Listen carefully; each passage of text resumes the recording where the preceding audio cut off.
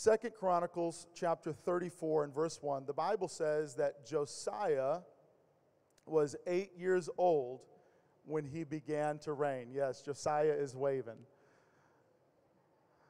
Josiah was 8 years old when he began to reign, and he reigned in Jerusalem 31 years. And he did that which was right in the sight of the Lord, and walked in the ways of David his father, and declined neither to the right hand nor to the left hand.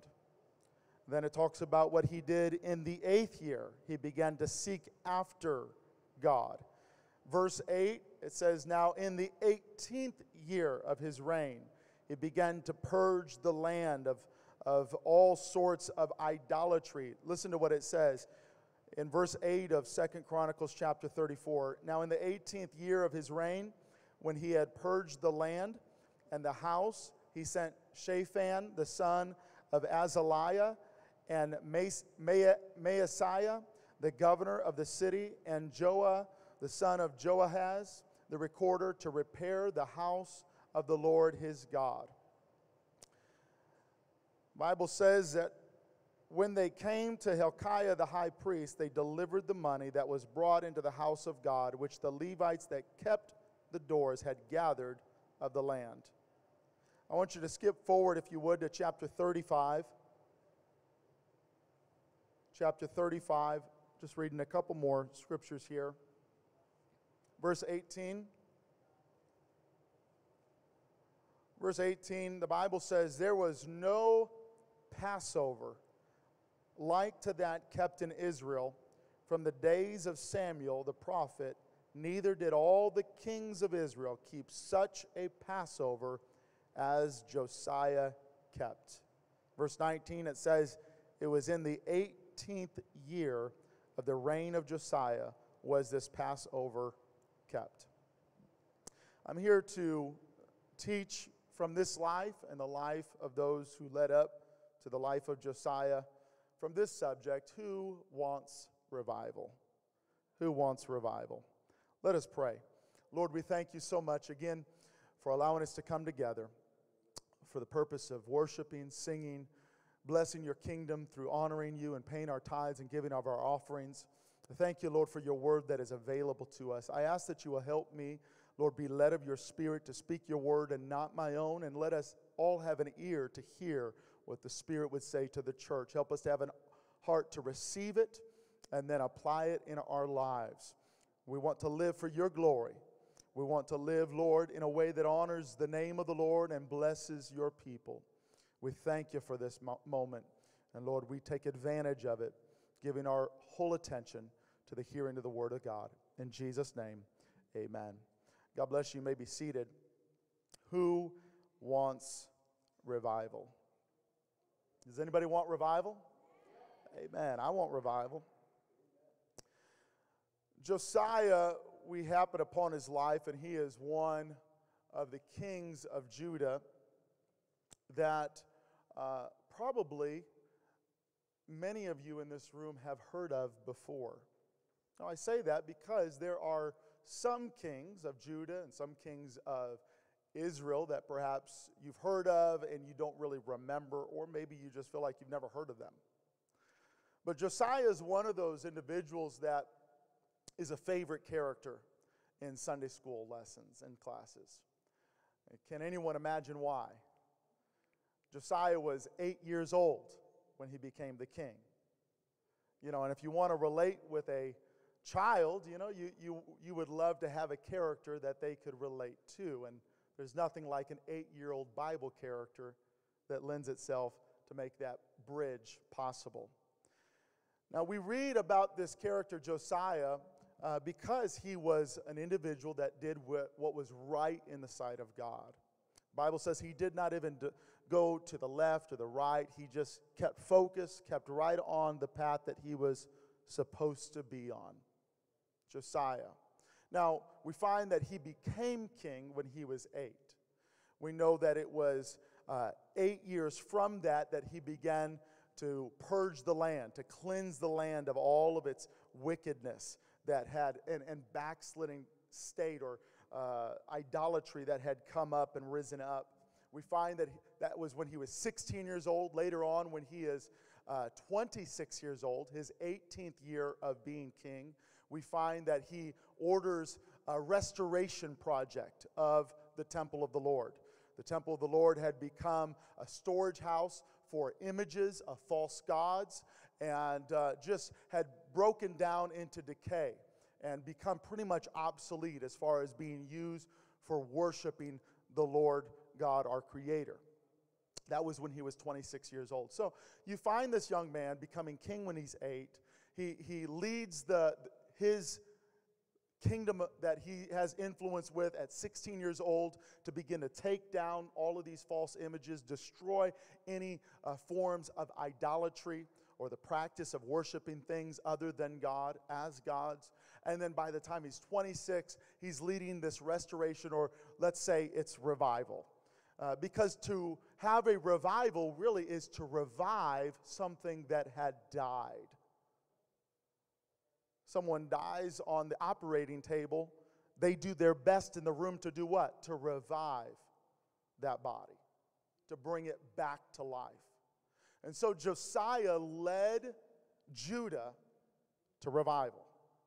Now, to see this coming from a young man, 8 years old, becoming king, 16 years old, doing these acts of righteousness, 26 years old, he is leading the restoration and revival in all of Judah.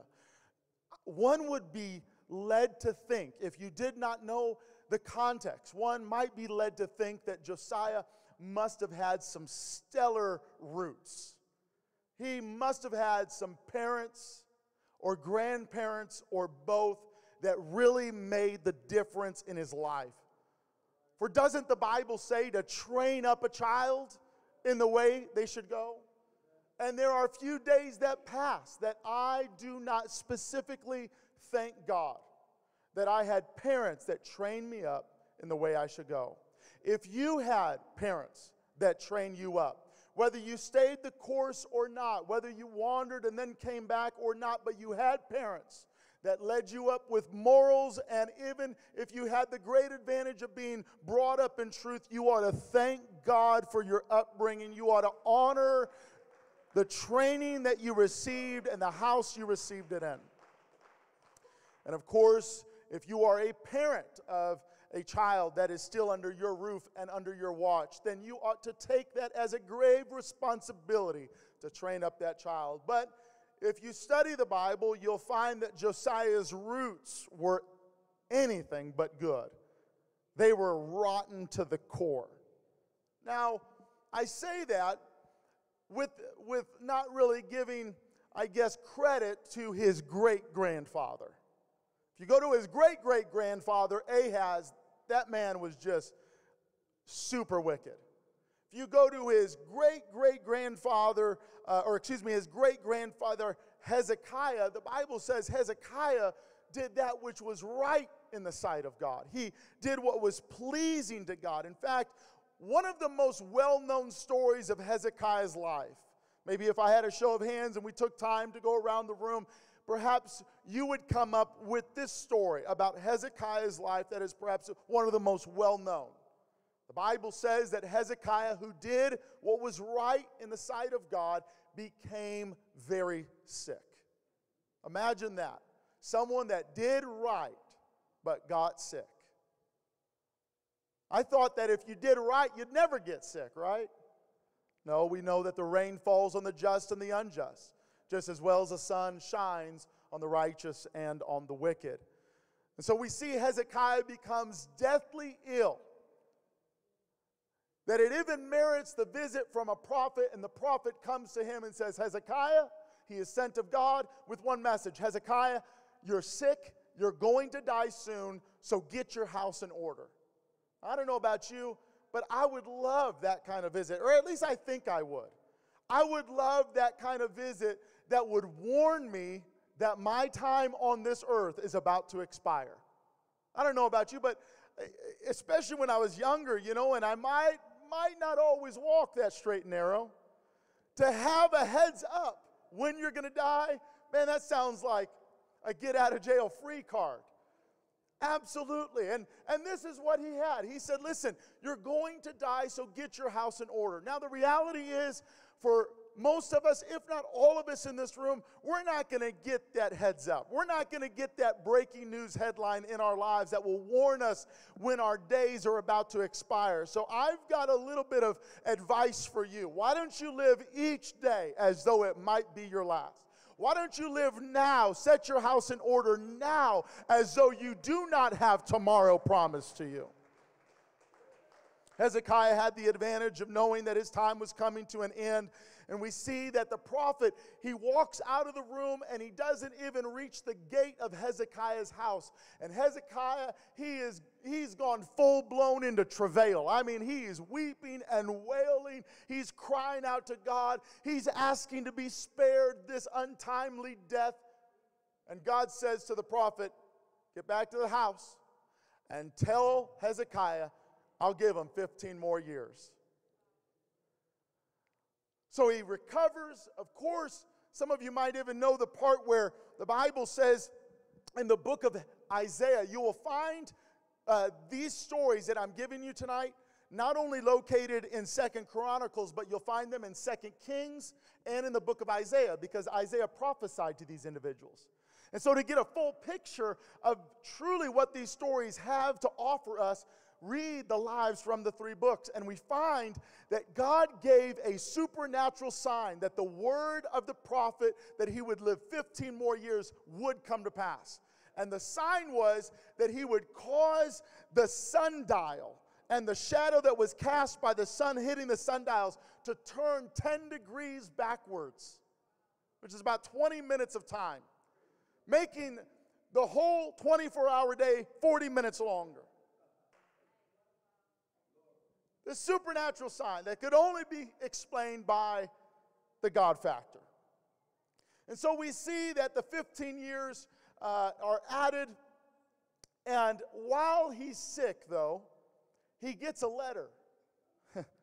He gets a get well letter from the king of Babylon. And the king of Babylon wishes him well. And of course, Hezekiah says, good news. I just got a clean bill of health. And the ambassadors that brought the letter to Hezekiah said, hey, can we see what you got? Can you open up the vault? Can you show us how rich you really are? And Hezekiah is like, you know what, man? Yeah, absolutely. Come on in. And he starts opening up every room of the house. He shows them everything that he has. Now, mind you, that this meeting is not really by accident. Right at this point, Assyria is the superpower of the world. Assyria just took captive the kingdom, the northern kingdom of Israel. And Babylon and the king of Babylon is a little intimidated, and they want to be the next on top. And so guess what the king of Babylon really wants from the king of Judah, Hezekiah? Hey, we got to make an alliance. Because if we don't make an alliance, Assyria is going to do to you and me like he did to the king of Israel. And so he was looking to make an alliance, and no doubt perhaps in Hezekiah's mind he said, that's a pretty good idea. Come on in, see what I got. Let's join forces. But remember this, that whatever we trust instead of God will one day turn on us and it will destroy us. And that is exactly what happened. That prophet came back with one more message and said, what did you show to Babylon? And Hezekiah said everything. Well, guess what? They're going to take everything. Now, I don't know about you, but the influence on my life was a little less from my great-grandfather and more so from my grandfather and father. Now, while we're focusing again on Josiah's life and how Josiah, an 8-year-old king, could lead revival at his 16 years old and 26 years old, I don't think that we could credit to Hezekiah and how he led righteously. I don't think his influence was that strong over Josiah's life. Perhaps their lives did not even intersect with one another. But I know that Josiah was far more influenced by 2 men, his father and his grandfather. His grandfather was Manasseh, Manasseh was 12 years old when he began to reign. And watch this, he reigned for 55 years. I believe, and I would have to fact check this, but I believe that Manasseh was the longest reigning king over Judah or Israel or the combined all of Israel. We know that David and Saul and Solomon all each reigned for 40 years, but Manasseh reigned for 55 years. And after Manasseh was his son, or the father of Josiah, his name was Amon. Amon only reigned for 2 years. You talk about a serious stunt in the legacy. Going from 55 years to 2 years. Well, let me tell you about these two men. Manasseh was terribly wicked. Everything that Hezekiah did right, Manasseh, it was as though he wanted to be as rebellious as he possibly could against his father. That never happens, right? You get raised in a house, and when you get free from daddy's rule, you do everything opposite of what dad or mom did. That never happens, right? Some of you are getting nervous. You feel like God's about to call you out. Manasseh, he was terribly wicked. His father destroyed the altars to pagan gods. But when Manasseh took rulership or reign, he rebuilt every altar to the false gods. He set up their images. And all that his father took a stand against and tore down, Manasseh rebuilt. Because he knew better than his dad. Right? During his long reign of 55 years, Manasseh, listen carefully, Manasseh plunged the kingdom of Judah into her darkest hour of idolatry. This wicked king had nothing but contempt for the God of his father Hezekiah. He led God's people into greater evil than the pagan nations that Joshua had destroyed in his conquest of Canaan. You remember this story? Moses leads them up to the Jordan River. Joshua leads them over the Jordan and conquers Canaan and divides it, and that becomes the promised land that Israel inherits. And there were many nations that ruled in that land that God led Joshua to destroy from the people of Israel. But the Bible pays special note of Manasseh. And he says of Manasseh's reign that Manasseh led the people of Judah to do far worse than the people who never knew God that lived in the land of Canaan. You've got to ask the question, because we're talking about the kingdom of Judah. Judah means praise, praise to God. This is God's chosen people. It is from the kingdom of Judah that would rise up the star of Bethlehem, the Savior of the world. It is through this holy lineage that the Messiah would come. Why would God allow Manasseh to reign, and not just to rule as king, but for 55 years? Brother Walker, I read stories in the Bible of kings that did less than Manasseh, and God smote them dead. There's some grotesque stories in there. One of them is the guy was eaten up with worms. They spilled out of his body when he died. But Manasseh, he reigned for 55 years. Why would God allow Manasseh to influence Judah to do such terrible wickedness?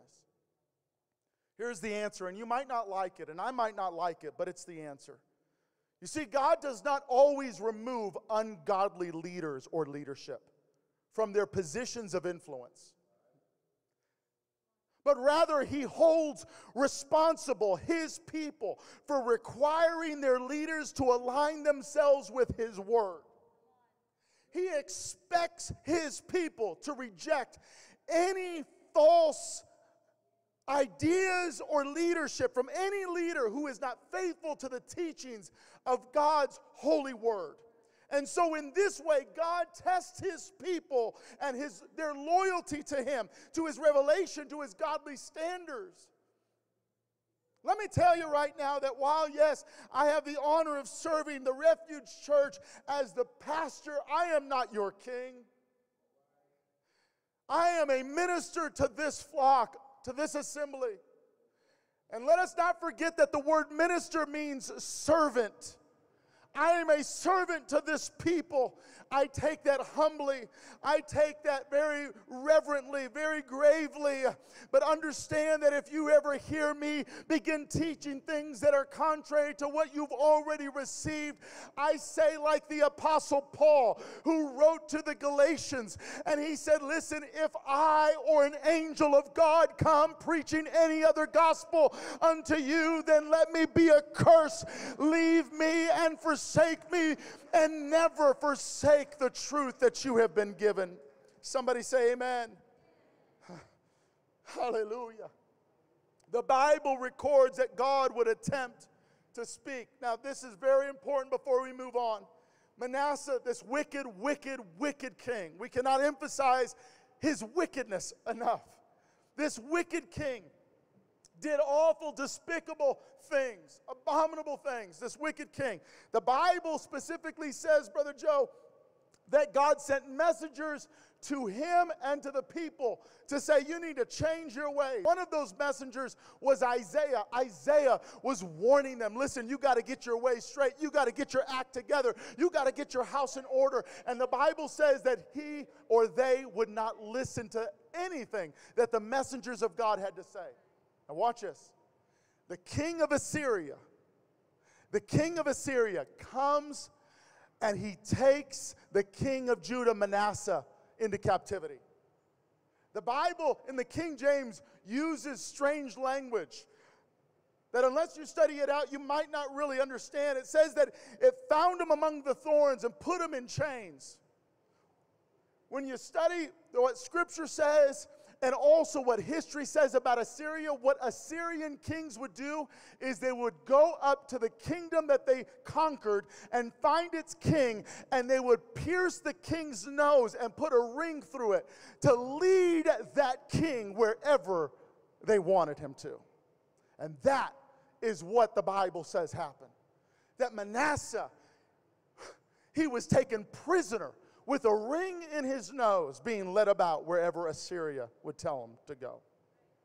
Now, we don't know exactly the details of how it happened. It's very likely that it could have happened when Assyria fell to Babylon. Remember, Babylon wanted to be the next superpower. It could have happened during that time, but we know this, that while Manasseh, the king of Judah, was in captivity to Assyria, the Bible says that he raised up his voice in great distress, and he cried out to the Lord to save him. Now, if I were God, I'll tell you what my reaction would be. Right. I'm going to help you now that you're in trouble. But when I tried to send all my messengers to you and you wouldn't listen and you did all the things that Hezekiah told you don't do, and you set up the false images and the God and all of that, you did all these things. No, I'm not going to help you. But that's not the God of the Scripture. And that's also a good reason why I'm not the Lord. Because the God of Scripture, your God and my God, you know what he did? He listened to wicked Manasseh when he cried out in distress, and he answered his cry and delivered him out of his prison. Try to make sense of that.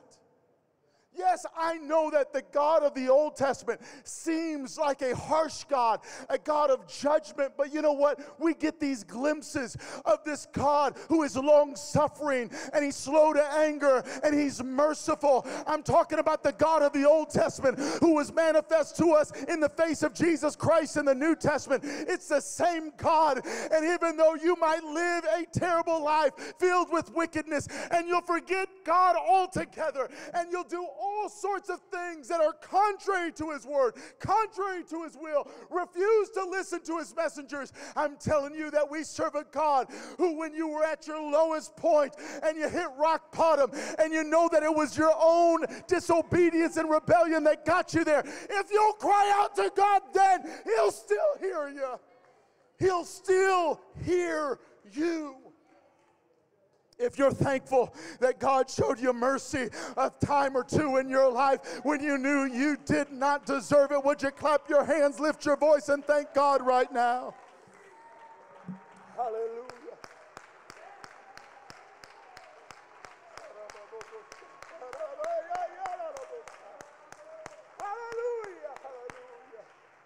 Hallelujah. Hallelujah. The Bible records that from that point on, Manasseh, he said, the Lord is God.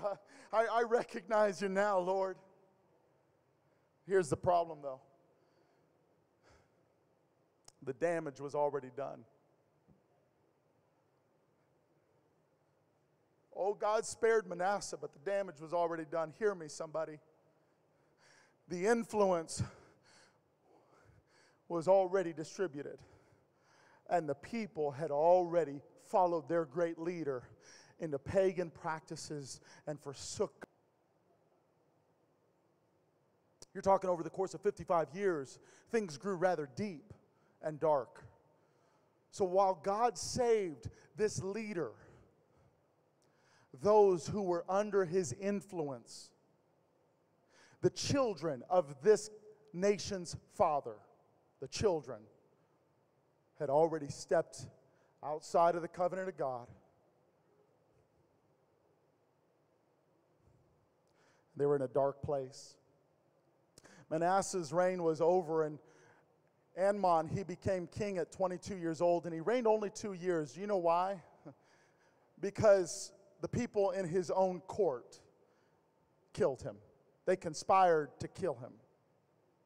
And then the people of the kingdom killed the conspirators. You want to talk about messed up? For any of you or anyone that you might meet that would like to look at Scripture and say, or maybe they don't look at Scripture, but they look at the church and say, you know what, that's not for me because, you know what, that's just filled with perfect people. That's for people who have it all together. Let me tell you, the Bible pulls no punches.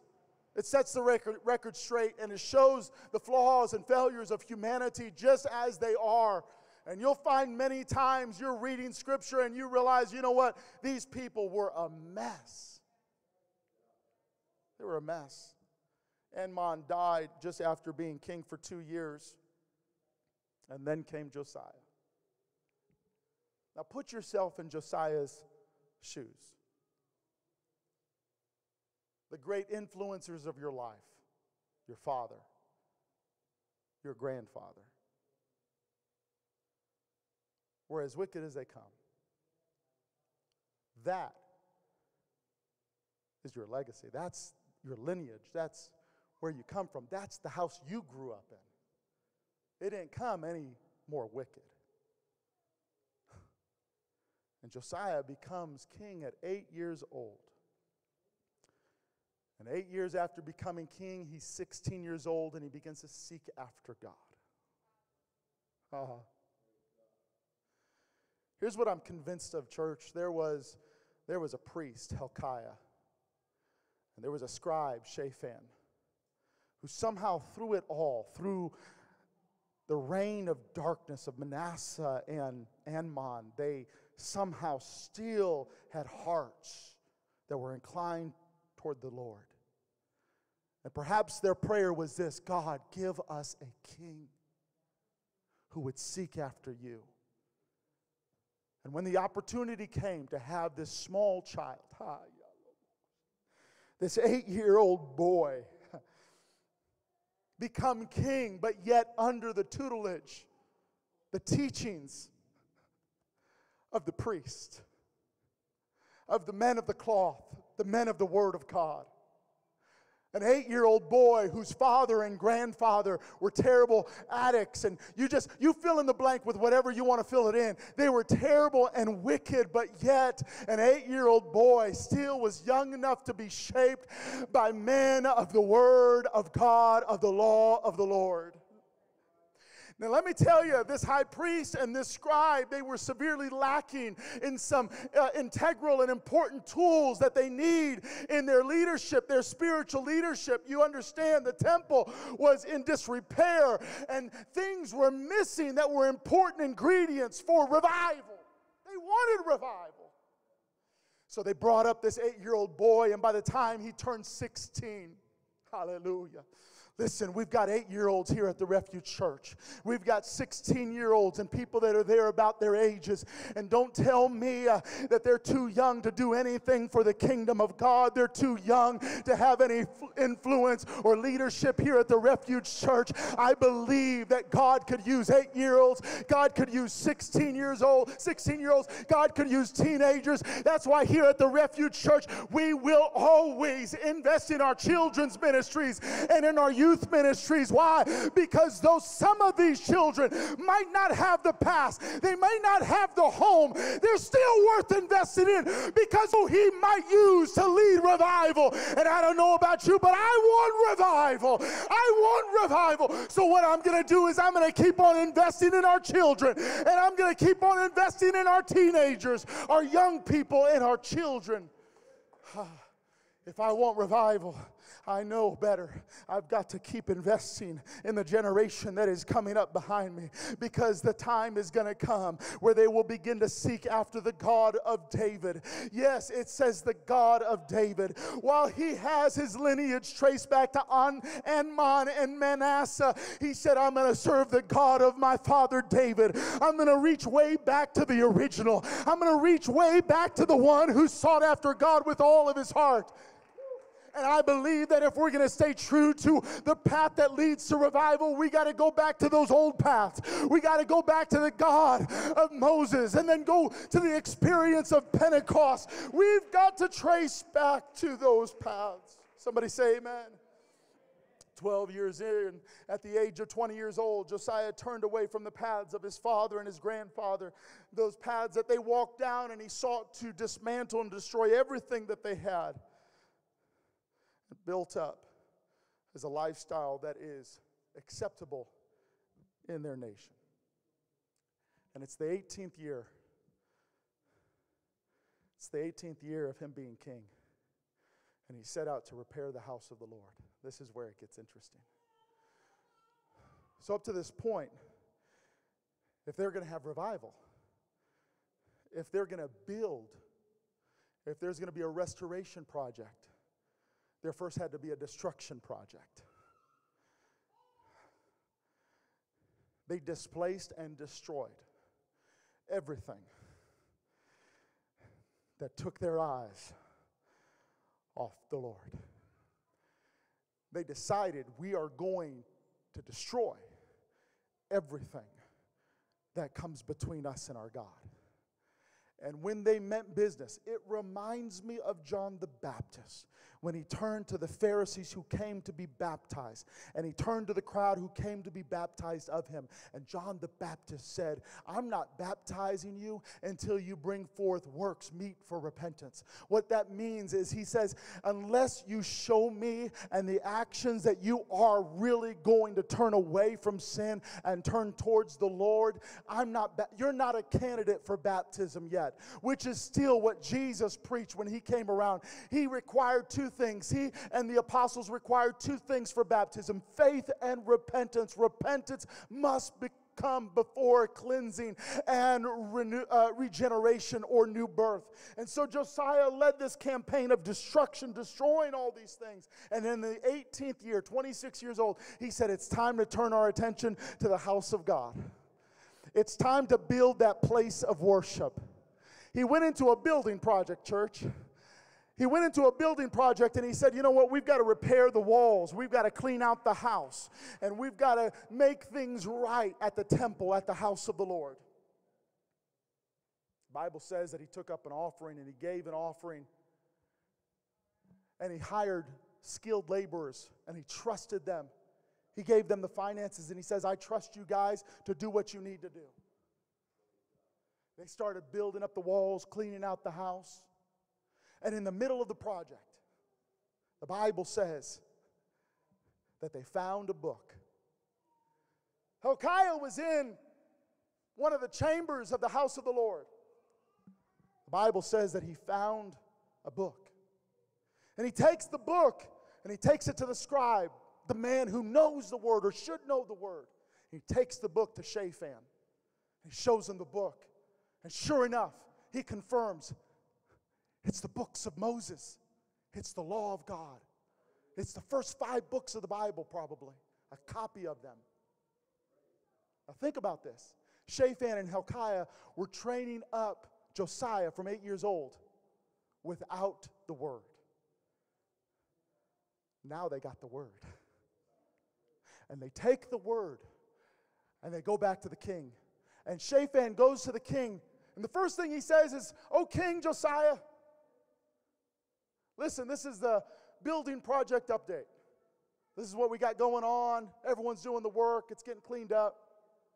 And he says, "Oh yeah, we found a book." Is that right? "Yeah, we found a book." He says, "Read from the book." He starts reading from the book. And King Josiah, when he heard the words of the book, he tore his clothes in great distress and he cried out to God. You see what this tells me, church? Is that this was likely the first time that he heard the law of the Lord. And all of this time, he was living to the best that he could, and he was following the counsel and the advice of his advisors. But they didn't have the word. And maybe they were sincere in their faith, but still some things were not completely correct in their lives. But when he heard the word, it cut his heart. He tore his heart and his clothes and cried out to God. And he told Shaphan and Hilkiah, "Go inquire of the Lord." Immediately, he said, "Go inquire." He commanded them, the Bible says, "Go and inquire of the Lord." And so you know what they do? They go to the nearest prophet, the nearest preacher in town. With urgency, Hilkiah and Shaphan went to inquire of the Lord. They found a preacher. And the Bible says that when they came to Huldah, that Huldah began to prophesy and begin to speak. And the prophetess, this woman of God, that they ran to hear a word from the Lord, Huldah began to speak and say, "Thus saith the Lord." And begin to say that everything that is written in the book will come to pass, and the kingdom of Judah will be destroyed. But this great prophetess, this great woman of God, looked at the high priest and the scribe and said, "Hold on, I've got more. I've got more from the Lord." And Huldah, she continued to lift up her voice and said, "Let that king know who cried out before me, who tore his kingly robe and humbled himself before me. Let him know that the Lord sees that and hears that. And peace be upon him, and peace be on his kingdom, and his kingdom will be righteous." Woo, hallelujah. It's interesting to me that during this lifetime, Hilkiah and Shaphan, they could have ran to Isaiah, they could have ran to Jeremiah, the big prophets in the kingdoms at that day. But no, they said, "Listen, I'll run to the nearest prophet, I'll run to the nearest preacher." And Huldah, this is the only time she shows up in Scripture. Oh, but she knew how to present the word of the Lord. She knew how to deliver the word of God. And they heard that word, and they returned back to Josiah. King received the word. He received it as though it could have been from Jeremiah, Isaiah, or any of the great prophets of that day. But he said, "Listen, it's the word of the Lord. It doesn't matter who it's coming from. It's the word of the Lord." And from that point on, he said, we got to set things in order. We got to have revival. We've got to have revival. It's not enough just to do away with bad things. We've got to set up some good things. And the Bible says, as I bring this message to a close, that he set up the Passover, which happens the first month of the year on the 14th day. And they said that Josiah, he began to bring animals, and all of his governors and his leaders, they begin to bring animals for sacrifice. What that tells me is that the leaders said, "You know what, we're going to lead the revival. We are going to give. We are going to invest. We are going to sacrifice," because leaders are supposed to lead. And what a wonderful thing it is when they lead righteously, and they lead in sacrifice, and they lead godly. And the Bible records that there was no Passover like the Passover in Josiah's reign. This happened in the 18th year of Josiah's reign, which means the same year he started the restoration project of the temple, the same year that he started that building project, in the same year they found time to have the Passover, and they celebrated it like they had never celebrated it before. And you better believe that it honored the Lord, and God was pleased with it, and they had revival. Hallelujah. Let's stand together. Thank you, Jesus. As you stand, would you lift up your hands up toward the Lord and say, Lord, we want revival.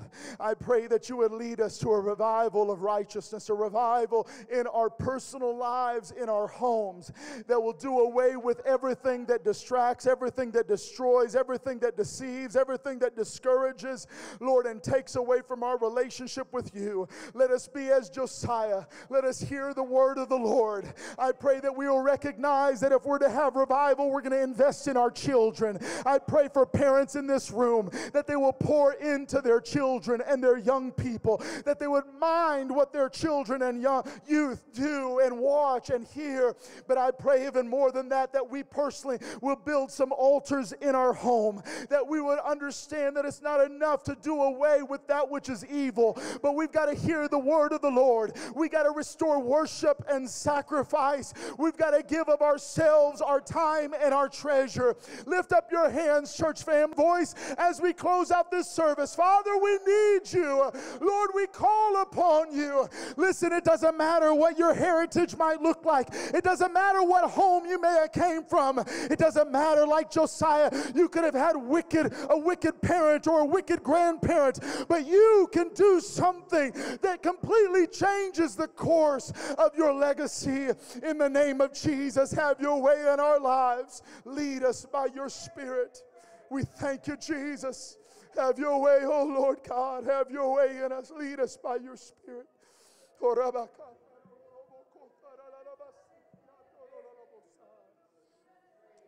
the Lord. Bless the Lord, oh my soul. Bless the Lord, oh my soul.